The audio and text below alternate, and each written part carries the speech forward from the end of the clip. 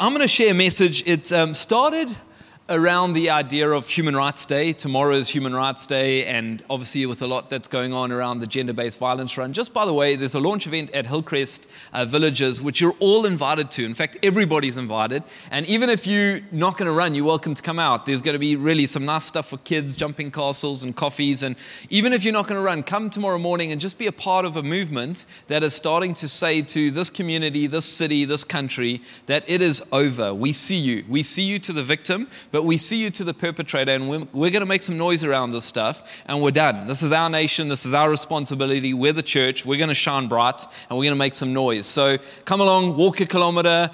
Don't walk a kilometer. Have a coffee and cheer everybody else on, but you are invited to come around tomorrow. So the idea was around human rights, and I want to read a passage to you that I believe is really about human rights, but it's far more than a human rights passage. And the title of the message is called An Inconvenient Truth. An Inconvenient Truth. And before I read this particular passage, it's 14 verses. Before I read it, let me just kind of set you up for what we're going to be reading. This is Jesus in the book of Matthew, so it's his words. And it's Jesus speaking about when everything's kind of said and done, when everything's wrapped up, when the world gets kind of done and dusted, when our lives are finished, there will be a judgment over our lives. There will be a calling for the lives that we've lived. And he begins to explain how he's going to judge us.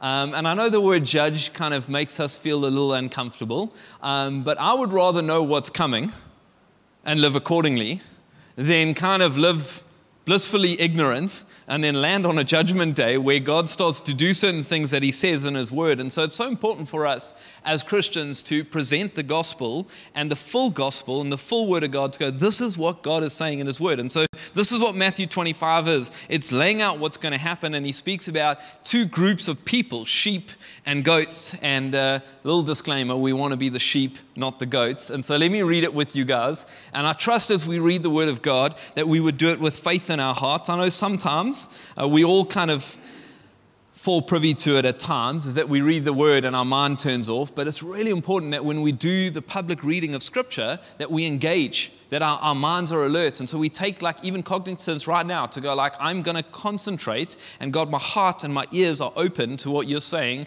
as we do the public reading of Scripture. And so here it is, Matthew chapter 25, verse 31, it says, "But when the Son of Man," speaking about Jesus, "comes in his glory, and all the angels with him, then he will sit upon his glorious throne. All the nations will be gathered in his presence, and he will separate the people as a shepherd separates the sheep and the goats. He will place the sheep on his right hand and the goats on his left. Then the king, being Jesus, will say to those on his right, 'Come, you are blessed by my Father. Inherit the kingdom prepared for you from the creation of the world. For I was hungry and you fed me. I was thirsty and you gave me a drink. I was a stranger and you invited me into your home. I was naked and you gave me clothing. I was sick and you cared for me. I was in prison and you visited me.'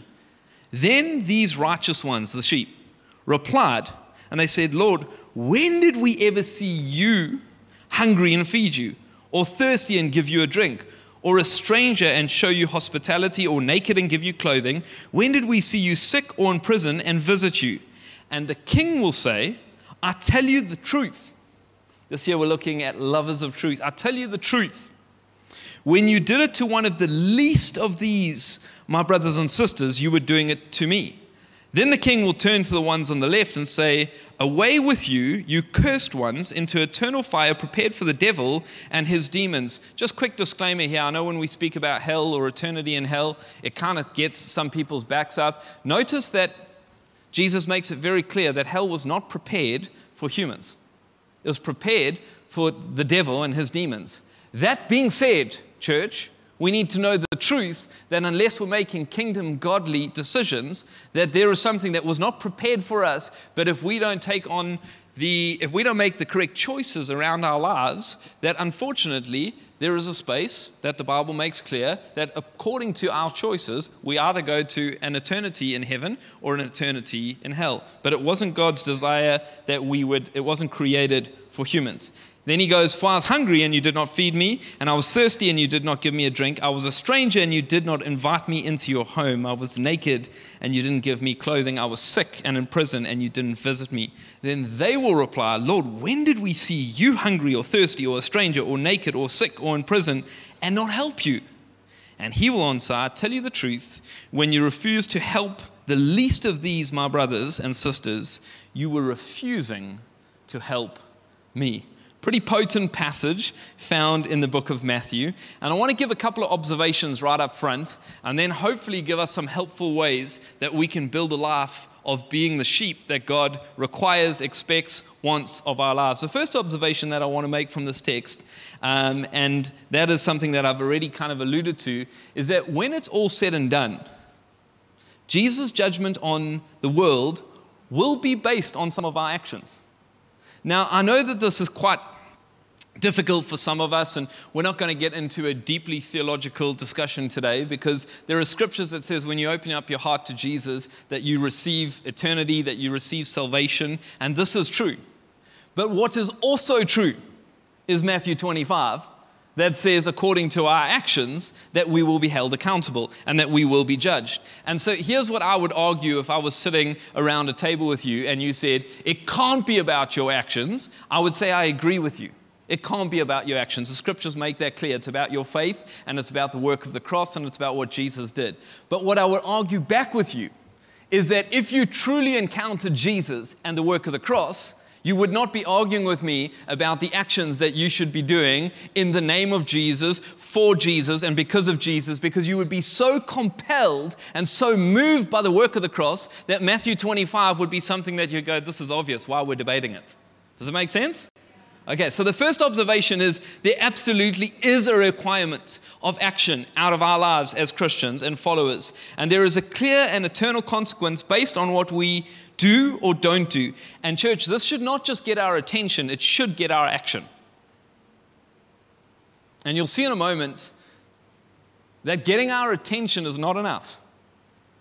And many of us, maybe not this church, but many times as Christians, God can get our attention, but it's not followed with our action.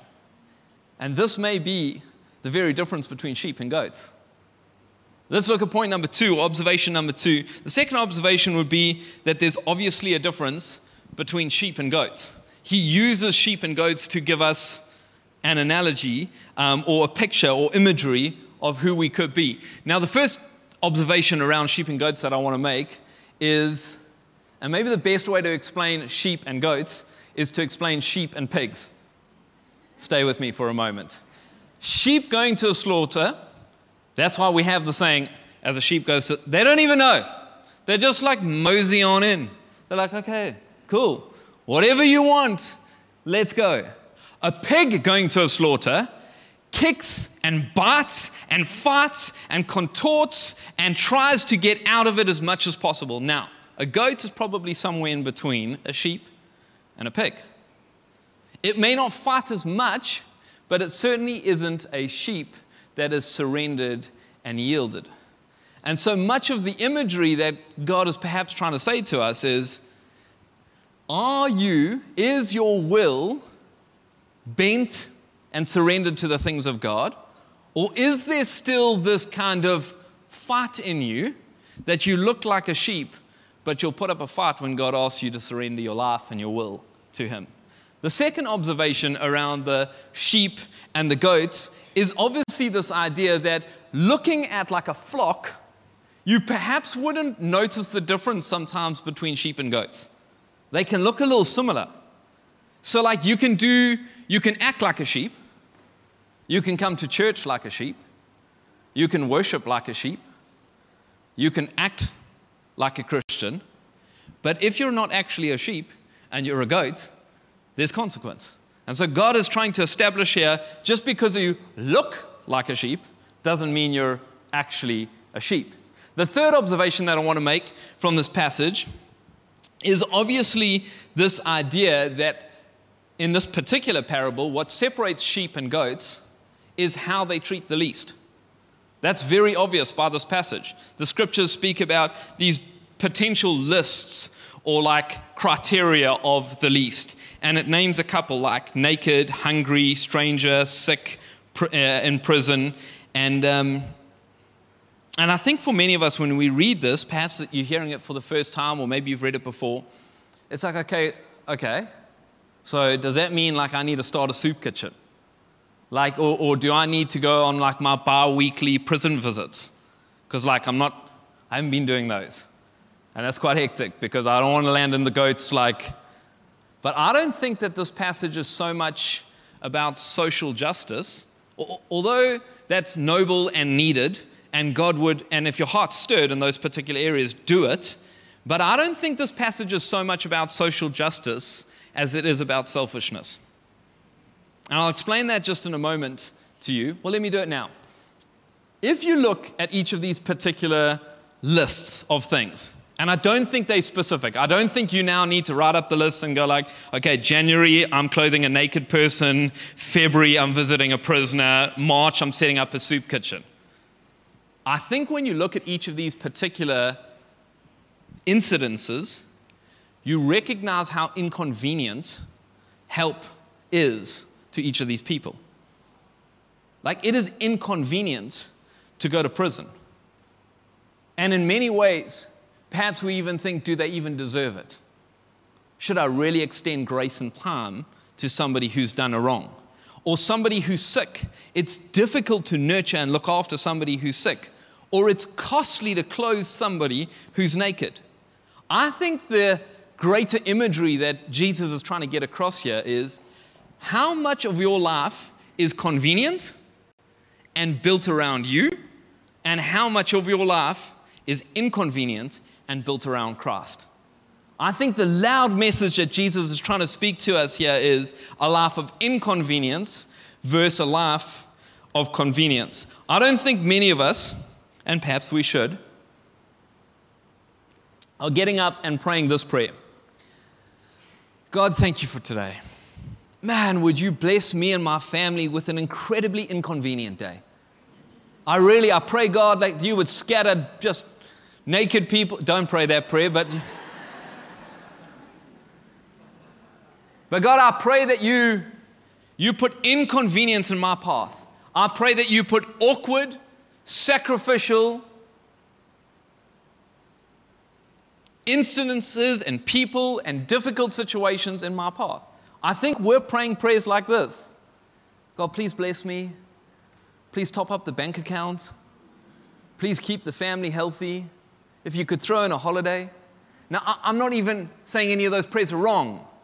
I'm just saying, perhaps when Jesus separates the sheep and the goats, we should be praying prayers of inconvenience.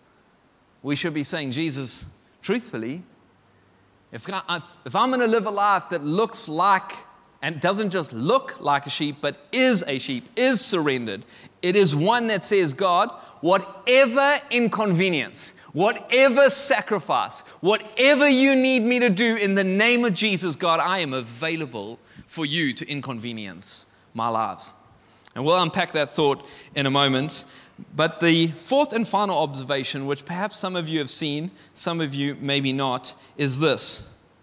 When the passage said, they asked Jesus, when did we do this? When did we see you naked? When did we see you hungry? He responded both to the righteous and the unrighteous by the same token. He said this. These are the words of Jesus. He said, when you did it for the least of these, so we get that. We're like, okay, perfect. It's those who are struggling, those who are less fortunate, those who need an intervention. But then Jesus says something very interesting. He doesn't say that you did it for me, implying you did it in the name of Jesus. He says you did it to me, implying I was in them. Implying if you want to find Jesus, perhaps we should stop looking for him in pews and steeples and start finding him in people. How sad is it that for some of us, the only time we pursue Jesus is on a Sunday service, when he's waiting for us in people in Monday, Tuesday, Wednesday, Thursday. There have been multiple conversations over the last 15 years of being a pastor when people will say to me, Cole, can I just be honest? I feel like my prayers are hitting the ceiling. I feel like Jesus is far away. And I wish that I knew what I know now, because what I would look at them is, yes, I would tell them to read their Bible, and yes, I would tell them to get in a home group, and yes, I would tell them to be at church, but I would tell them this now, knowing what I know. Find Jesus in the inconvenience. Find Jesus in the people. Many of us are waiting to find him in a steeple or in a pew or in a service. And church, it would be a great travesty if that's the only time and way that you found Jesus. Jesus is literally waiting for you in places of inconvenience, which is why it is a disaster that this world has set up a world that tries to make everything convenient for us. Literally, we've been squeezed into a model where we try and build only convenience. And you realize by building a life of convenience, you squeeze Jesus out the picture.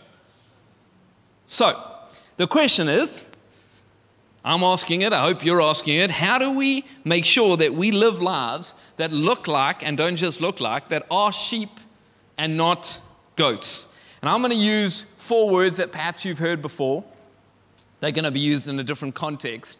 But I believe 4 ways that are extremely helpful for us to make sure that on that judgment day, when Jesus separates sheep from goats, that you and I land in the sheep cordon area. And here are the 4 words: crouch, touch, pause, engage. I apologize for the non-rugby enthusiasts, but I've known for years that I'm going to preach a sermon on crouch, touch, pause, engage. They don't actually use that terminology anymore, but I believe these 4 words are a great illustration of how to live a life of a sheep, a follower of Jesus, a true follower of Jesus. And so let me unpack that for you for a moment. Crouch gives this idea. It's used in a scrum, which my wife, who's Italian, calls it a scramble, and I'm deeply embarrassed for my kids in the future with the word she's going to say on the side of the rugby field. But nevertheless, in a scrum, what happens is you've got to crouch in order to touch, pause, and engage. So let me start by saying this, that if you cannot crouch, you cannot touch, pause, and engage. A scrum will not work until you've crouched. So don't bother about the touch, pause, and engage, and yet, unless you and I have made a decision to crouch. What do I mean by crouch? I believe our posture as Christians needs to be one of a crouch, which means it needs to be a humble posture. It needs to be a lowly posture. It needs to be one where truly we are not at the center of our story.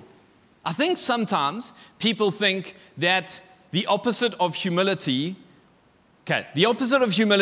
is pride, but I think sometimes we misappropriate or misunderstand pride. I think we think pride is arrogance, and then we immediately say, I'm not prideful because I'm not arrogant. Arrogant, we don't have time to go into, but they're just not nice people to be around. But pride, I would sum up as anything that has a centrality around you. So if you build your life around you, you have pride. If the center of your story is you and your family, if you're building a life that is convenient for you and your family only, pride is at the center of your life.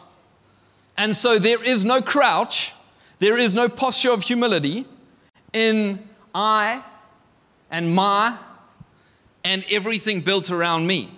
And so my hard challenge to you is for you to do a synopsis, a check on your life and go, how much of my Monday to Sunday is built around me and my convenience? So this crouch is super important for us. And the world builds these lofty penthouses and pencil clubs, but I believe heaven shouts, how low can you go? How low can you go? It has to be counterculture. It can't look like the world. Everything is about your esteem, your reputation, how big, how flashy, how much. It just sounds like a big me at the center of your story. is there the crouch that Christ is asking for in our lives? Because we will be judged on how we treat the least, not the lofty. And if we're truthful, much of our thoughts are how the lofty view us, not the least.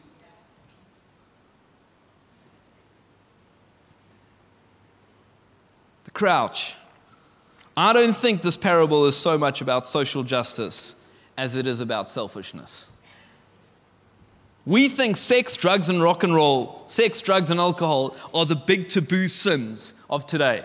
But church, I actually think selfishness is the number one hit on the billboards. You know what's scary about selfishness? You can't see it because you're so damn selfish. John the Baptist says it best. He says, he must increase, he being Jesus, he must increase in our world. He must increase in our hearts. He must increase in our businesses. But the only way, church, he will increase is if I decrease. I must decrease. I must crouch. I have to crouch. How will I follow Christ and not crouch? He must increase in our world. The world is, you don't need me to stand here and tell you it's broken and falling apart, and it desperately needs to see Jesus. It cannot be a Sunday service, lip service that we give to Jesus. It needs a crouch from Christians that say, God, I pursue humility. God, it is less of me. The story of my life is about you at the center. It's about others at the center. It can't be about me and my comfort and my convenience. The story cannot be about me. I need to crouch. How low can you go? And so in a world that wants you to stand tall, would you choose to crouch? The second is touch. And as I've already alluded to, our society has designed itself to not see pain. Think about it. Highways, complexes, malls, Take-A-Lot, Mr. Delivery. I don't hate any of these things. I'm just giving you an observation that these things have been put in place for our convenience, and because of that, we miss the pain. Like highways and high walls divide and define us. You know that saying, see no evil, hear no evil? The problem is that you see no evil and you hear no evil.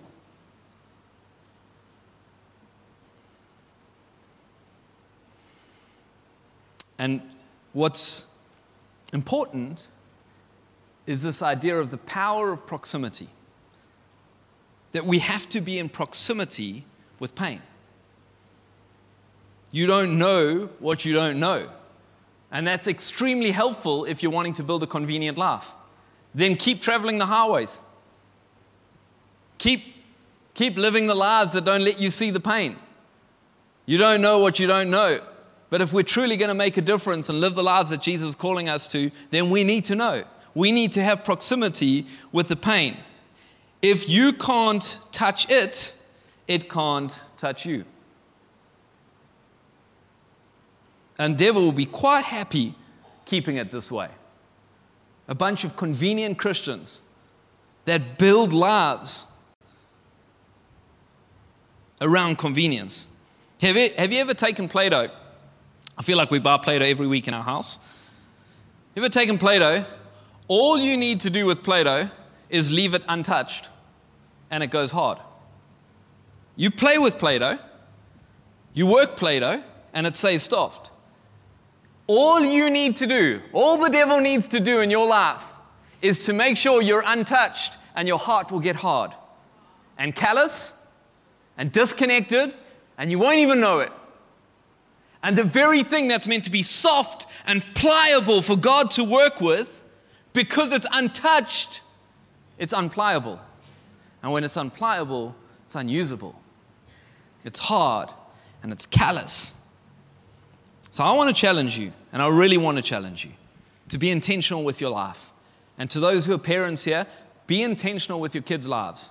Do not build a life that shows them only the highways and the complexes. Make sure you position your life and your family's life around inconvenience. Schedule it into your diary like you would any other thing. You know how you say, we need to sit down and plan our year? We're going to put the holidays because it's important, and it is important to have family time. Well, schedule mission trips. Schedule times when you're in places of inconvenience and hurt and heartache and pain, because as long as you avoid them, we get hard. So be intentional about this proximity of pain. So the second point, the first is crouch. The second is you got to touch. You got to make sure that there's the touch. The third is pause, and this really is what sets us apart as Christians from every humanitarian work and good deed, is the pause. The pause is this wait on God moment, this Spirit-led, God-ordained, God-whispered move. And in fact, there's a beautiful word that's found throughout mostly the Psalms. It's a word called Selah. And theologians have debated for years what the actual definition of the word Selah is. And so you could find more than what I've found today. But I love this particular definition. The idea of the word Selah in this definition is to praise and to pause, or to pause and to praise. The pause means this. It means to stop. It means to ponder. It means to contemplate. It means to weigh up. And I like this particular word. It means to hang. It's like just stay long enough for that pain to wound you. Stay in the moment so that your heart truly has been taken through the mill, that God can truly use you. Pause long enough. See, I think sometimes we see pain and then our lives just get busy and we get on with it. But we need to take that pain into our quiet time with Jesus and go, God, that's disturbing. And I want to just say this is a high challenge, but I've done it. Sometimes we'll do it, and we even say it with our kids. We'll be like, you see something, or you see what's happening in the Ukraine, or you see what's happening with poverty, or you see, and then you go, sure, we should really be grateful that we don't have that. Church, I'm not saying gratitude is not a good kind of posture to have, but I'm telling you, if you had two kids, and one was in a war-torn or poverty or place of injustice, and the other child said, I'm grateful that I'm not in their situation, and then moved on and said grace and had dinner, you would be broken. That was the response of your child. We are not just moved to be grateful. We have to be moved to action. And I think I missed this point out from touch. Oh no, I'll say it in a moment. But the pause is this idea of praise and pause, or pause and praise. But I love the idea that it's not just pause. I love the idea that praise is attached to the pause. Because if it was just pause, then you sit and you wallow in this kind of overwhelming sense of injustice or whatever it is that's going on, and it can come overwhelming. But the word Selah gives us this hope, because what it says is, hang there, let it hurt, let the pain grip your heart, but then move your eyes off the circumstance and onto Jesus. Move your eyes onto praise. Get your eyes onto the one who is the great deliverer, who is the name above every other name. Praise God over that situation, because He is able, He is strong, He is good, He is willing. And so it's this praise and pause that God is wanting to get in our lives. The other thing that praise does, which is beautiful, is that it removes this idea of white savior complex, let me call it that. It's this idea that, like, I'm going to go and change the world. Look at me, I'll start a soup kitchen. And what it does is it moves your eyes off of me onto Him. This is, what's your solution, God? What are you going to do? Because often what happens is we're moved by our emotions and we want to do something, but often when we're moved just by the flesh and not by the Spirit, when we don't have a pause in the presence of God, when we don't praise Jesus and say, what's your plan? Because make no mistake, there's no problem on earth that there isn't a plan for in heaven. Make no mistake, when we do that, what happens is it produces something that can often be temporary, that can often cause this impulsive, emotional, knee-jerk reaction, but it lacks conviction, and it lacks substance, and it lacks sustainability, and often it does more damage than good. Because we move in and we do a soup kitchen for 2 weeks and then we duck. And people that were asking the question, where is God? For 2 weeks they get a moment, and then we need to pause and then praise so that we get this answer. And what happens when we begin to do that, when we begin to pause and praise, once we've crouched and touched, we begin to hear the Holy Spirit speak to us, where a whisper becomes a roar, and a flicker becomes a flame, and a call becomes a conviction. And then we truly pray the Lord's Prayer that says, thy kingdom come, and thy will be done on earth as it is in heaven.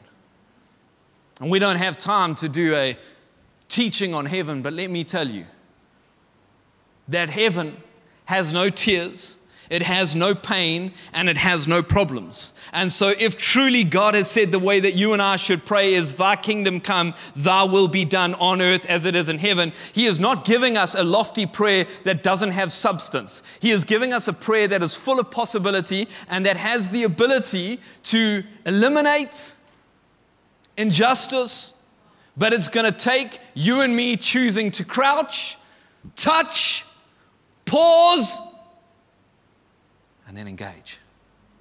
Let me tell you something about the engage. Once you've done the touch or the crouch, touch, pause, the hardest point is the engage. I've heard many ideas. I've heard many plans. Many people have told us what the church should do, to which I go, bless you, off you go, church.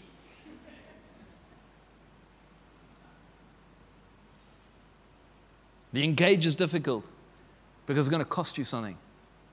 Do you know what it's like? Do you know when you're at the shops and you see this like item of clothing, and you're like, I want this. Turn to your wife. You're like, this is exactly what I've been wanting. Like in my mind and my dreams, like it's the perfect. I love it. Just put it on and it fits tight like a glove. And you're like, my goodness, we might have to have a fourth child because I look so good in this piece of clothing, right? You make your way off to the counter and they tell you the price and you're like, put it back. Put it back. Hell no. I cannot afford that. See, often we want to do things. It looks good to do the things. We desire to do the things. But then there will always come a time when you have to pay the price. And the price is costly. Because those naked, hungry, desperate, stranger, prisoner, they are going to require you to crouch and to be humble and to decrease so that He can increase. And so the engagement is going to cost you. It's going to cost you your time. It's going to be so inconvenient. It's going to be disturbingly frustrating. But you and our church need to make a decision. Do we take Matthew 25 seriously? And how important is it to engage? Because I know what can happen. I know the questions I ask myself. Like, is there actually any fruit? What happens if I've done stuff and I haven't seen the fruit and I haven't seen the change? Well, church, that's actually not on me. That's on Him. I do what He tells me to do. I sow the seed, I be obedient, and I leave it up to Him. And just the other day, I was chatting with our media team, and they reminded me of this beautiful story that actually started 15 years ago. And I tell you what, when you watch the story right now, the people involved 15 years ago wouldn't have dreamt in a million years that 15 years later, this stuff was taking place. And so I want to challenge you, never underestimate the power of your engagement. Watch the story. Hi, my name is Giovanni. Please excuse me if you don't understand me. I was born like this. I have a I remember the day I heard me speak when it meant time. That hard to me.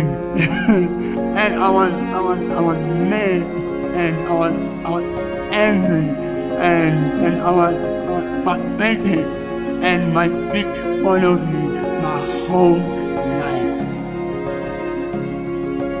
It marked me and defined me, and everyone around me was make fun of me. So I just run from there. Then in 2020, and something happened. I made to that dancing, and I said, hey, I can't talk, but I can dance. I love dance. It makes me come alive, and it makes me think. To dance, I can express myself and talk to others. I can talk to people and God and myself. Help people do that dance power in the dark place. It wasn't who I and Mona, I'm not sure who I will be. But today I know God can use me. He can use me and my story to give hope to other people. And I thank God for that every day for finding me.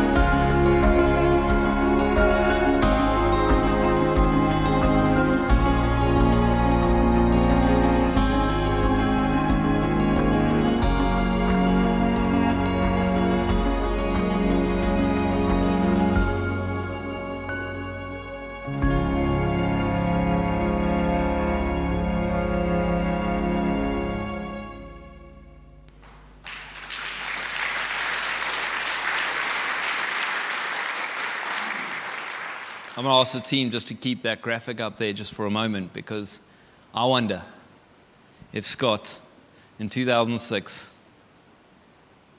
knew that giving extra maths lessons, an inconvenient, non-glamorous, sacrificial, is this even going to make a difference kind of posture.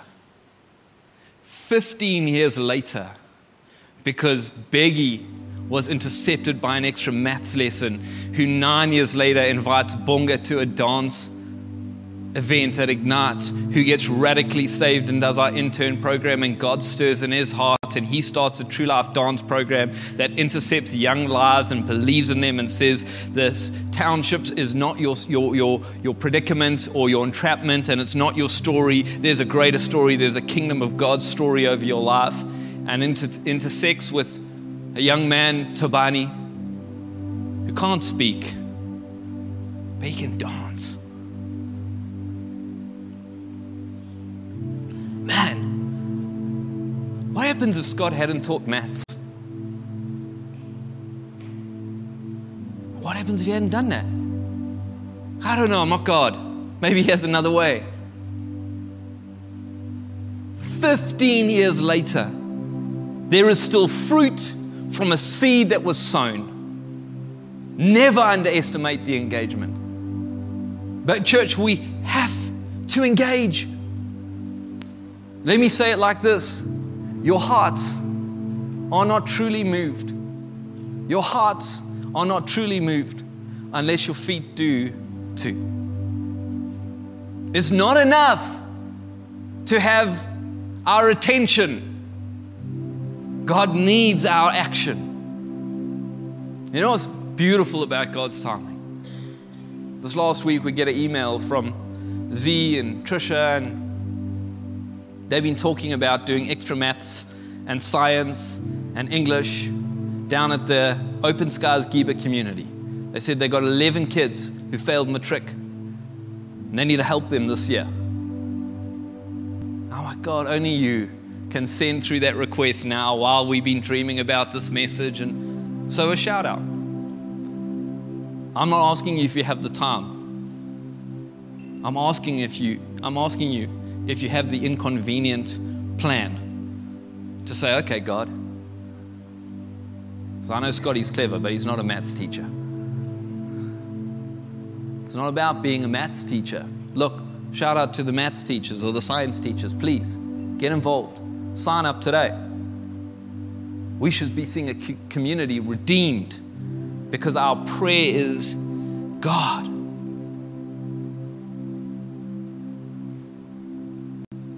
let me be inconvenienced on a daily basis so that not only can I be you, but I can see you. Not one of us, and I say this with all humility, not one of us should be saying, I can't find Jesus. I think you may be looking in the wrong places. He's waiting for you. He's just waiting for you off the highways. He's waiting for you in the areas of inconvenience. And I know today's been challenging, but I have to just bring this home with one final thought. And that is this. Today, we stand at a crossroads of great danger of letting this be a goat message and not a sheep message. If we walk out of today, it's my greatest prayer for you today. If you walk out of here and go, great sermon, nice service, and don't put anything into action. Now, I know there are many of you that are already doing this. So I'm not saying that, I'm not trying to heap any guilt. I'm just trying to say we should be waking up daily. Say, Jesus, I anticipate you because I anticipate inconvenience. And just this last week, I was driving out my driveway, and we live in a little complex, and so I know the lady who works in the home next door to us, and it was just starting to drizzle, but I was kind of in a bit of a rush, and I drove up past her, and she had a 2K walk, and I had a car. And do you know what thought went through my head first? I really feel like having to talk to her.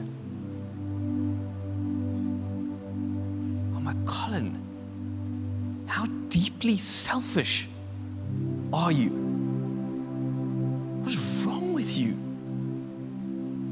I don't know if you talk to yourself like that, but I've got no problem with Jesus talking to me like that. I really don't. I need to decrease. Open the car, spend 2K. I don't know what that means to her, but it certainly was a tiny bit of inconvenience, but a huge highlight of how selfish I still am. I look at how many ladies have to walk tens of kilometers to work each day, and how many of us drive past without even blinking.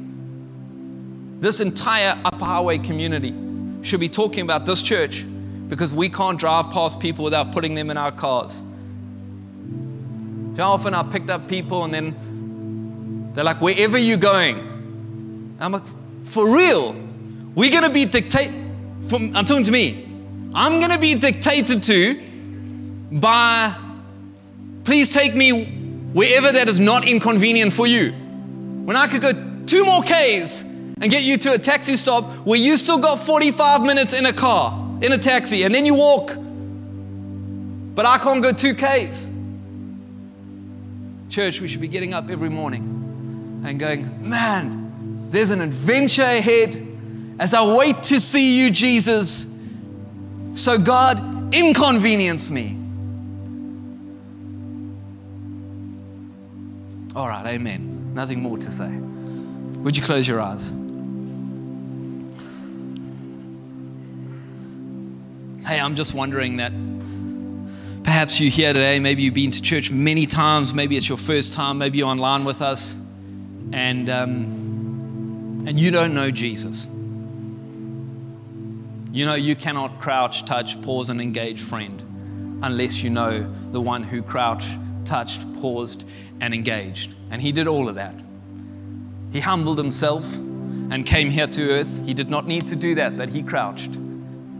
He touched humanity, the Bible says, that in every way he felt and he knows the sin of man, yet he did not sin. He felt, he touched.